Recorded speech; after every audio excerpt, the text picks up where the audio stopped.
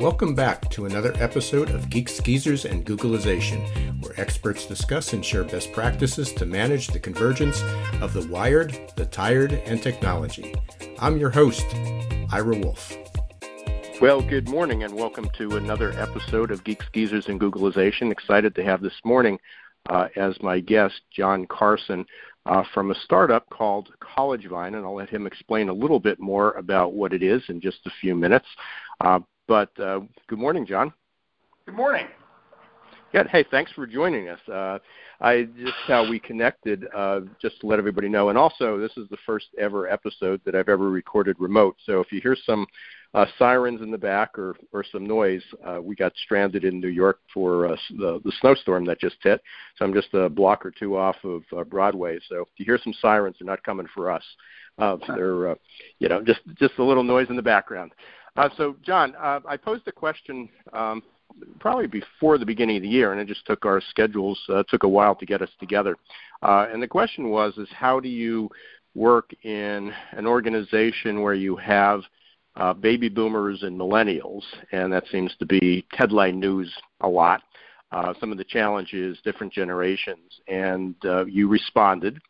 And what I noticed was kind of in the bio, and again, I'll let you describe a little bit about what CollegeVine is and how that was created and how you got involved with it. But I guess there's a difference of almost 3.5 to 4 decades apart between you as the CEO and the founders who are 20-something millennials.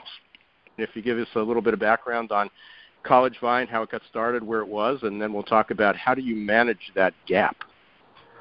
All right. So CollegeVine solves the problem of knowledge economy. Sort of jobs are good jobs are sort of harder to come by. So there's a higher premium on the college experience and sort of having the right trajectory and college chapter of your life, and that then flows into the high school world where it's increasingly important to get those 4 years right. And the problem is that the high school guidance departments have been hollowed out over time with budget cuts, so the average kid gets 38 minutes of time. So that's the problem. The definition of CollegeVine is it is a virtual guidance platform for high schoolers. I met the founders in the fall of 2015. They were at the Harvard Innovation Lab, and we got paired up. I was their mentor. I had just sold my last company 3 or 4 months earlier, so I was in my sort of sabbatical year. And so when I sat down to meet with them, the first thing that was sort of caught my attention was that it was a consumer sort of education type of company, and the biggest exit I've ever had was a consumer ed tech company, so there was a match there. The second was that the company was doing just under $100,000 that month out of their dorm room, and that was important because that suggested that whatever they were doing, they had caught some kind of wave. And what they were doing was a cottage sort of make some sort of money on the side business had sort of exploded underneath them, whereby they had been helping high schoolers, mostly from their sort of hometown and the local sort of area, to navigate the college admissions process. The company was called Admissions Hero. They had gotten into top schools, and so they were, the word got out, and again, there's this problem of not enough resources at the high school. So, parents being rational actors reach out for, other people who can help. So this business was sort of taking off, and they then ultimately got so overwhelmed by demand, they started to engage classmates, and that really led to the big insight of the company, which is that we deliver a near-peer mentorship service model whereby we pair a high schooler up with a college student who, knows a bit about navigating high school and clearly knows how to navigate the college admissions process. And that relationship is very powerful because they're close enough to relate to each other, and the high schooler sort of feels like the college kid sort of understands his jelly beans, but it's also far enough ahead in sort of life's journey to be respected. So that's where we started. It sort of morphed from a college admissions company called Admissions Hero to a high school guidance platform called College Vine, where, one of our vines is mentorship. That starts in 9th and 10th grade, trying to get your interests right, grade forecasting, dealing with stress, so all the stuff that high schoolers have to deal with. And then for the 11th and 12th graders, the traditional college guidance service that we've always done, and then academic tutoring throughout. So it's really sort of now a 4-year guidance platform for high schoolers that are looking to supplement what they're getting from their local sort of high school guidance department. I guess talking about what our kind of the original approach was talking about how boomers and millennials relate to one another, and you're certainly there. But what I wanted to do is just make sure everybody understood when we talk about millennials, we're generally talking about young people born, I guess they may not consider, they're not the youngest anymore, but young people born between 1980 and somewhere around 1996, which puts the youngest around 20-some years old, 20 or 21, and then the oldest are really 37. So I think when a lot of people talk about millennials, they're assuming that they're talking about the guys that are your age, or the age of your founders, in the 22 to 23-year-old range, and they're among the youngest of the millennials, but the oldest are, really in their 30s already, and they've been pretty well established in the workplace.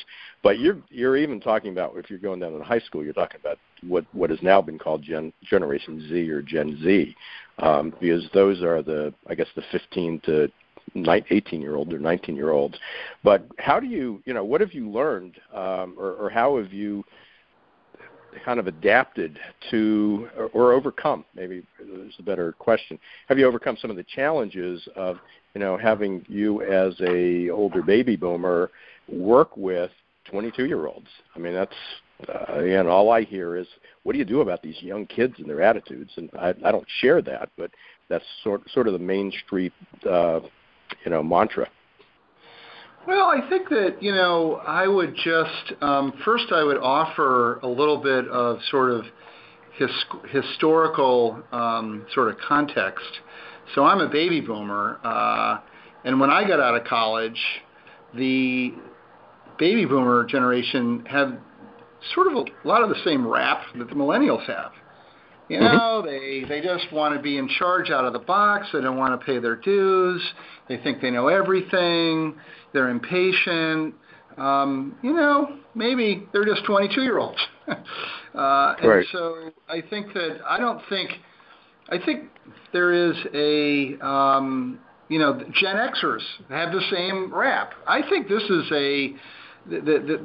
a narrative that basically replays itself every 15 years or so, and the institutional memory sort of lapses and forgets that, actually we were talking about Gen Xers that way too. Oh yeah, and we were talking about boomers before that. And, and it probably will continue. Now, that said, there is the broader issue that you're raising, which is, this large gap in experience between myself and my colleagues. And we've just brought in a head of sales, and he would be considered an older millennial. He's like 32. I think that, it starts with, make sure, it really comes down to basics. So make sure you're working with good people, because good millennials, like good Gen Xers and good baby boomers, are hard workers. They're self-aware. They are, good critical thinkers. If you sort of hire the right people, the raw material that walks in the door is actually pretty good.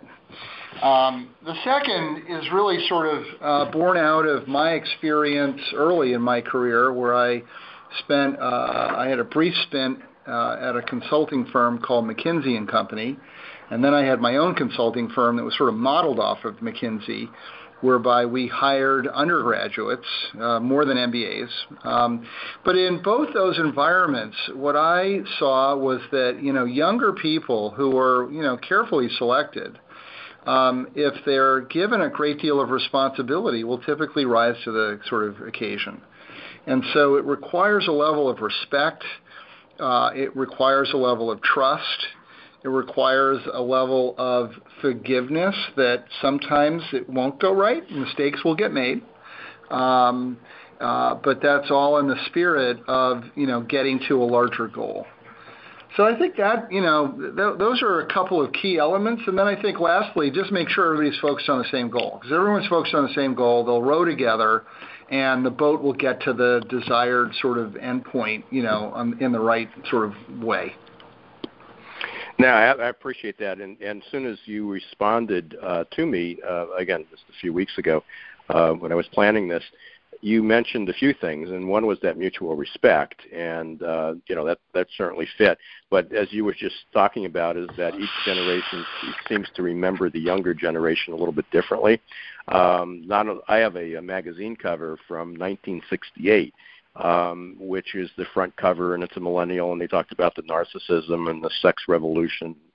And, I have one from the 70s, I have one from the 80s, but if you do any research, you find out that this same thought goes into the younger generation. What older generations think about younger generations goes all the way back to, I have quotes from Chaucer and Shakespeare and even Hippocrates, which was, like 40, I guess I think it's 44 BC.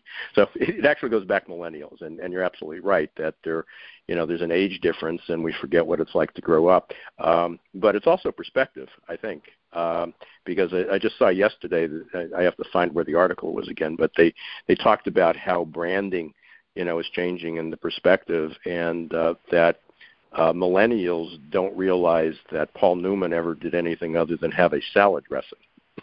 They don't know who Paul Newman is.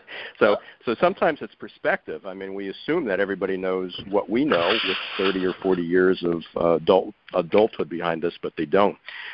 You also mentioned, and I want to bring this up, or not bring it up, but ask you how you bridge the gap. Were there things that, although you can hire the right people that share your value, you provide them a purpose, there's still going to be some communication differences. So, what steps did you take to overcome that?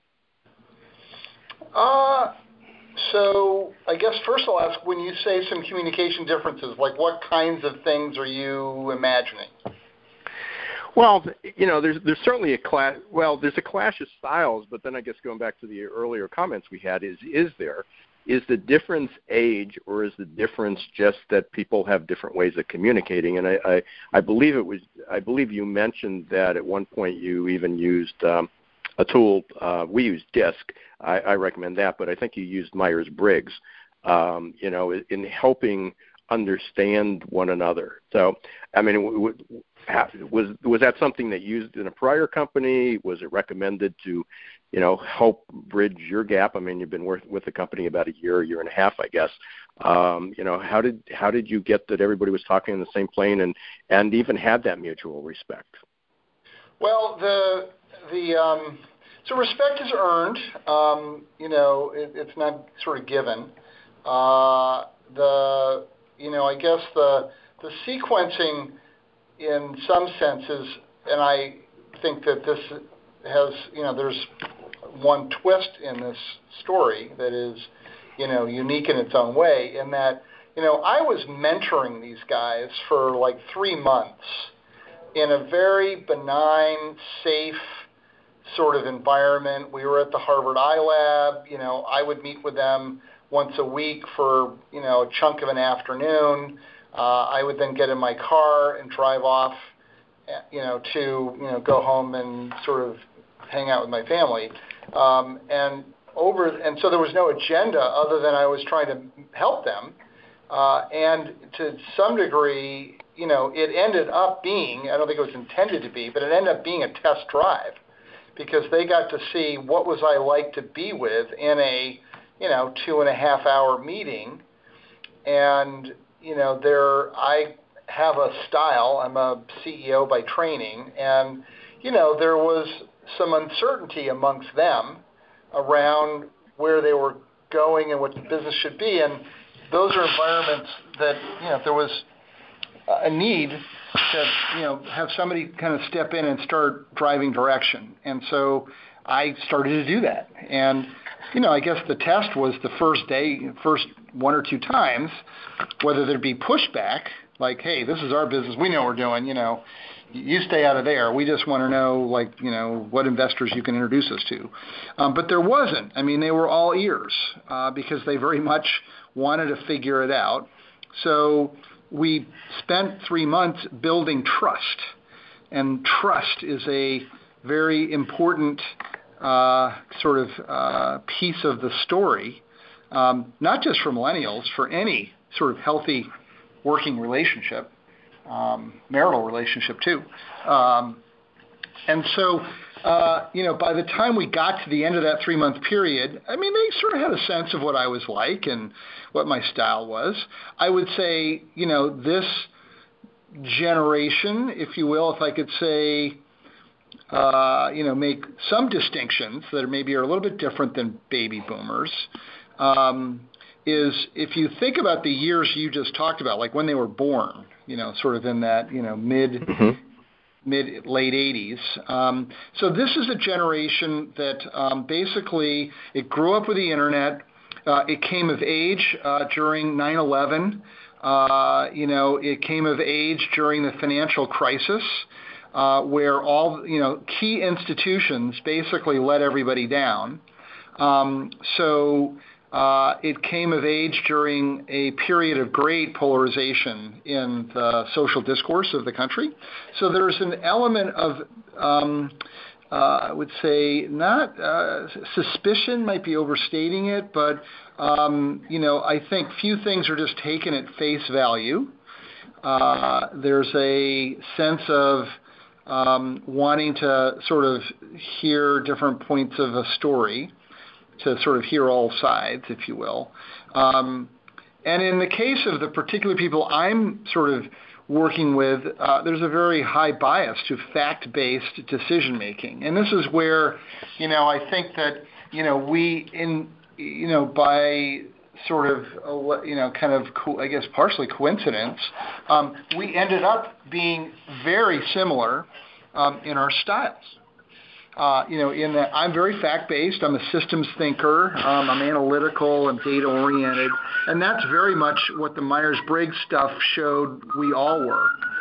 And, I do there's our sirens, but they're not coming for us. I think that I did I have a sort of an organizational psychologist who I've worked with over many years, many companies. And so I had him come in for a half day for, basically sort of organizational hygiene, sort of walk through the 4 stages of team development, forming, storming, norming, and hopefully performing. We did a Myers-Briggs. We did, I think, 1 or 2 other tests to really just do a little self-reflection and awareness about what were we like as a team. And I would tell you, I've done this with other teams. There are some people that get very are very apprehensive about going through that kind of process. These guys were not. They were all ears. Let's see what the data says. Again, data-oriented, fact-based. So I think that we ended up having similar styles. And that really has helped in the gelling of this particular team. If we were different styles, if we had a couple of thinkers and a couple of real emotional feelers, it would be a bit different, and I'd have to sort of adjust my style accordingly.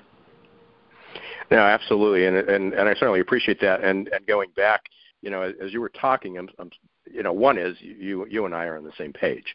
But I'm also thinking of that 50, 55-year-old, even 45-year-old manager who constantly is telling me that, well, the millennials we have were in our industry or in our geographic area, they're not like that. I mean, we're seeing the kids that are narcissistic. They want to be CEO tomorrow. They want to play by the rules. They don't want to, whatever they're dressed, they don't want to come in on the same time schedule. So what I hear you saying is for them, one of the solutions might be one is you have to have respect and you have to have a way to communicate, and tools like Myers-Briggs or DISC or whatever you're going to use are helpful because they're objective, kind of an objective of assessment saying, okay, here's how I present here's how I communicate, here's how you communicate, and it may have nothing to do with age. It just has to do with our communication style. Am I correct? I mean, is that? So there's a couple of things that sort of come to mind. The first is, I think that there is a prejudice that is out there amongst older boomers, if you will, that tends to not give millennials the benefit of the doubt. And I'll give two examples. So first, there was this sort of well-publicized book called Disrupted by a baby boomer here in Boston named Dan Lyons, and he went to work for sort of well-known company, certainly here in Boston, called HubSpot, had an IPO and so on. And he writes about familiar with both. And Dan actually lives in my old hometown, in the town I used to live in. And so, I read the book, and I know the sort of founders, and I've met them certainly. The biggest takeaway I had was this guy came in with a fair amount of insecurity. He had been let go from his job, and here are these sort of, younger people, who are totally down the curve on technology and are, hip and so on. And he's feeling a little edgy. You can tell it, and you read the book, right out of the box. Day one, he's edgy. He's a little unsure of himself. He's not confident. And as he gets further into it, he starts to see everything through this prism of like all the things that are bad about these people. Now, of course, the irony is that HubSpot regularly gets rated as one of the top 10 companies to work for in third-party surveys of the workforce. So the people who are working there seem to be pretty happy, and I know a few people who I really respect who I know one in particular who worked there for like 5 years and just left, and he said it was an awesome environment. So I think Lyons came in, and he was not sure of himself. He was insecure. He didn't give the benefit of the doubt. He saw everything through a negative lens, and maybe there were some things that were not good, but I don't think he necessarily rose to the occasion either. I think of another example with a classmate of mine from business school who made a comment in a phone call like a month or so ago, said, these millennials, like I'll never hire one again. It was like, she was totally dismissive, the whole 20 I hear that all the time. Yeah, I hear that all the time. And, it's sort of like, but wait a minute, like that's like feels too broad a brush. I mean, these are people, they're humans. Now, one thing that's quite different about them, you think going back to, the era that they grew up with, different than my era. When I got out of college, there was a substantial chunk of people in my class or my age group cohort who went to work for a big company and truly thought they were going to work for that company for their entire lives, just as their fathers had. Yep. That does not exist anymore. Nobody is thinking like jobs for life, because guess what? That's this comes back to the competitive economy we're in. So they're very aware that, this is a little bit of a dog-eat-dog world, every man for himself, and they're not just going to take things on blind faith. And you just have to understand that, which means that part of working with these people is to be very sort of authentic, transparent, putting it out there, because at the end of the day, it's sort of you're looking for the win-win negotiation. And, I need you to work in my department. Great. This is the role I need. What's the win-win? And part of the win-win is how do I help you advance in your career? One of the things that I said to these guys is part of what I believe my role here as the CEO, really the founding CEO, they're the founders, but I'm the founding CEO. Part of my role is to coach them so that whenever this thing sort of is over for them, that they are really able to go in front of a top-tier venture capitalist and be a credible founder CEO candidate, which they weren't when I met them, because they had done a whole bunch of pitches out in Silicon Valley, and which had not been very successful. And so my promise to them is I'll make sure that the next time you do that, you're very credible. And that's my sort of part of my contract with them. And same thing for, the head of sales we brought in. I'm going to make sure he's ready to be a true senior VP of sales and maybe even a CEO. So I have to mentor them, in soft skills and share learnings and so on. And that buys, a level of relationship that is different than you come to work for me. Another way of saying this is there's two kinds of power in life. There's hierarchical power and there's relational power. And, the world was a hierarchical power place. Some places still are. But where we're going and where this generation, wants to go is relational power relationships. Oh, no, absolutely. And what I hear you saying, and we're coming up toward the end of our time here, because I'm sure you and I can talk forever about this, especially being baby boomers, and we have a different perspective on the millennials and how we approach it. But so what I hear you saying is, you had the opportunity for a mentoring relationship, and somebody who's hiring somebody who may not have that, that would be one of the first steps, that when you bring somebody in, that you have to establish that, not throw them in the deep end and see how they swim, but there's got to be a little coaching and mentoring along the way, and also having a mutual respect and a little bit more of a less biased approach. One of the questions that I do want to ask you is, and we all learn from these experiences, what would you do differently? Going back, roll back the clock 12 months or 18 months and say, hey, I'm starting. What would you do differently working with the millennials? So, working with the founding team here? Yeah. Is there anything that you said, gosh, if I had to do it over again, even though you came in with an open mind and respect and you do all these things, is there anything differently you would do? I honestly don't think there is. Okay. It's been a very positive relationship. I think the trust and sort of camaraderie is sort of developed naturally over time, so it's healthy and it's deepening. I think I've come to really like these guys. I can't really like someone until I get to know them, and that takes time. And I think they've sort of in the same way. So I actually don't think I would do a whole lot differently. Well, you offered I have a situation that's working out really well, so I don't. Yeah, no, absolutely. But you've done, again, you had the opportunity to work with these guys for 3 months before, and that was probably one of the reasons you even pursued it. But the advice is still sound.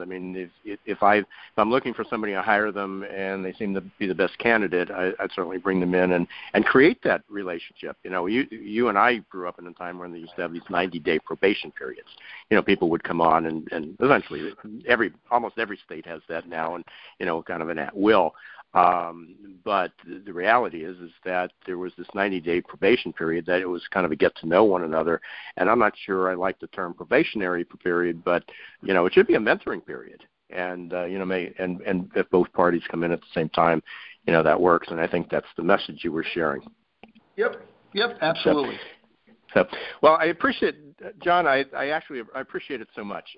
Again, as soon as I read your response to my question, looked like we had a lot to follow, and hopefully we'll have an opportunity to do this again. But if anyone wanted to get in touch with you, how would they do that? Or to use your services?